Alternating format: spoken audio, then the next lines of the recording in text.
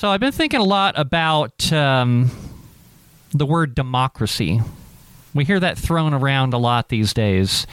Seems like even conservative radio hosts, conservative news outlets, they're all calling America a democracy now. That narrative has been drilled into our heads so much that everybody now believes that the United States is a democracy. It sounds fair. Like a fair. Hold on, I don't have you faded in yet.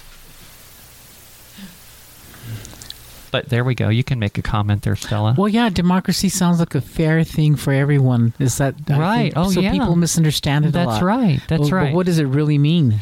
We also hear the term inclusiveness. Now, I got to thinking about the same people that are pushing the words democracy and inclusiveness think that these two things go together. Now, I did a lot of thinking about that. So, no, calling the United States a democracy annoys me just about as much as calling Democrats, calling the Democrat Party the Democratic Party. Now, the United States is actually a representative republic, and I've said that a number of times, and I'm going to keep saying it until some people realize that that's what we are. Also, sometimes referred to as a constitutional republic. And it always has been, right from the very beginning. Remember the Pledge of Allegiance? Remember how it says, and to the republic for which it stands, and not and to the democracy. No, and to the republic for which it stands. One nation under God. That's right. Mm-hmm. They don't like that word either. No, they don't. No. They're trying to wipe that out. A lot of these same people that are pushing the idea that the United States is a democracy, like I said, they're also pushing the idea of inclusiveness. I'm going to start by defining the terms democracy, representative republic, and inclusiveness. Merriam-Webster defines a democracy as a government in which the supreme power is vested in the people and exercised by them directly or indirectly through a system of representation usually involving periodically held free elections. It also states that it is rule of majority. This means that the minority has no power in government because the majority is going to win all the elections. And the will of the majority is the law. In a democracy, majority or mob rule prevails. So whenever 51% of voters want something, they get it. It's not how it works in the United States. A great example of a democracy I heard about the other day, and I'm going to play a clip after I'm done with my monologue here, was from a video I saw on YouTube about the government of Zambia. They have a democracy. And the majority has decided that homosexuality should not be allowed. Therefore, homosexuality is against the law, and anyone found practicing it will be charged with a crime. This is what it is to be a democracy. The majority rules, and the minority must obey the decision of the majority. I've often heard those considered minorities say that they would like to eliminate the Electoral College in favor of a popular vote. Now, this is a ridiculous idea that's been pushed to them, thinking that, oh, this way you're going to have a bigger voice. If this were the case, states with large cities would determine the results of all elections. It is a fact that people that live in large cities have very different ideas of what they want as opposed to those in rural areas. People in large cities often don't drive cars. Everything they do is a short distance from where they live. They live in apartments. And they mostly have a progressive way of looking at things. Politically, they try to support ideas that benefit their way of life. With a popular vote, these large cities would be the mob in charge. What about those of us that prefer open spaces? That would be me. More privacy. Maybe we want to have livestock or grow a garden. What if we want to be self-sufficient and be off the grid and just be left alone? In a pure democracy, the people in the big cities would not be supportive of policies that meet the desires of those in the rural areas. In fact, they likely have no clue what our lifestyle is even like.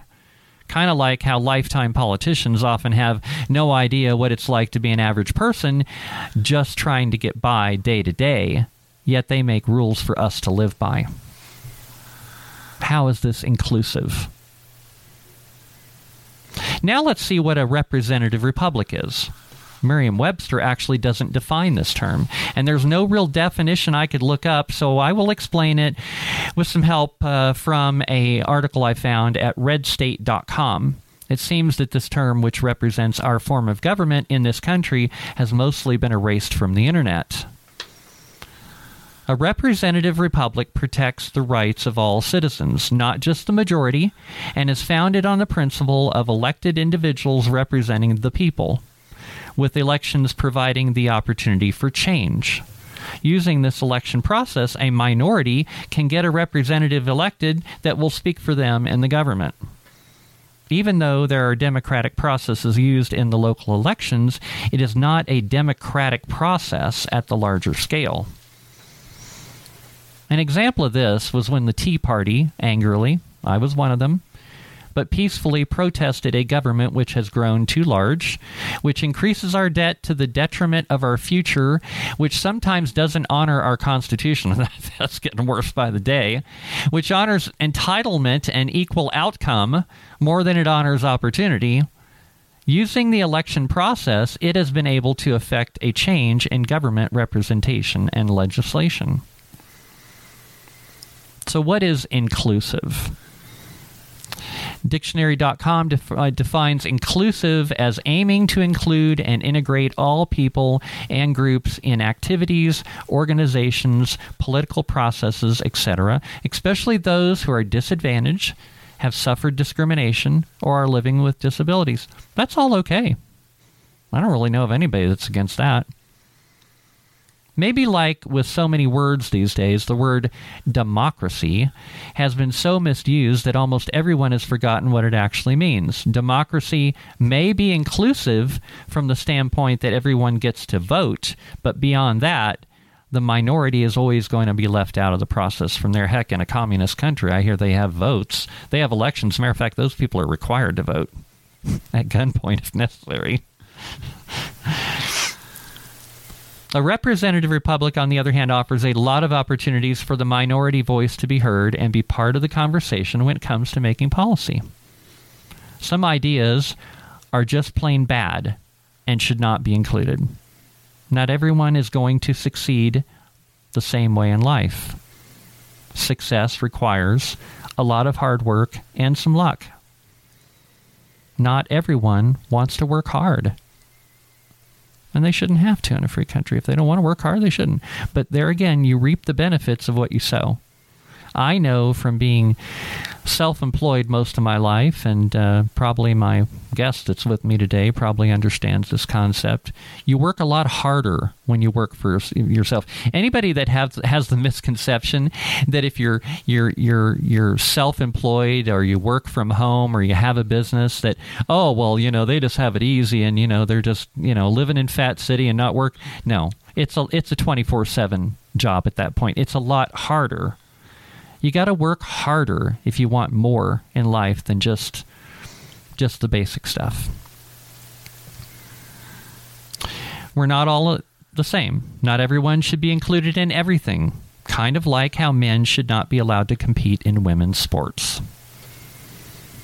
We're all unique individuals with our own set of skills and qualities that we bring to the society we live in.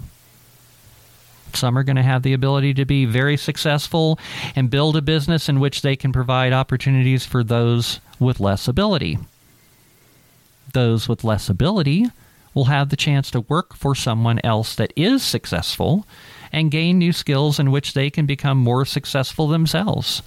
I know that. I've been self-employed for years, and I've acquired a lot of skills. And a number of times I've told people, hey, if you want to come work for me, you're not going to make a ton of money, but I'm going to pay you what I can, and you're going to have the opportunity to be paid while you learn a new skill.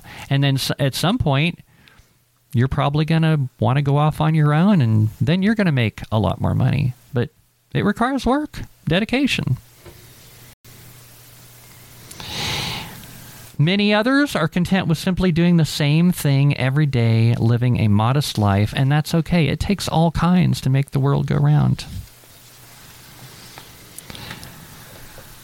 I'm sure someone will call me a racist for reminding everyone of a thought I have from an old saying I grew up with. It's kind of a variation on this. It takes both chiefs and Indians to make the world go round.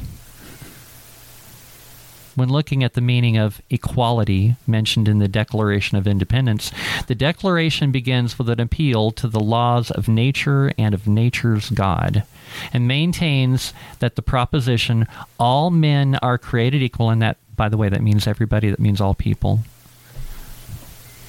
All the 57 genders, or how many ever there is now. There's only 2.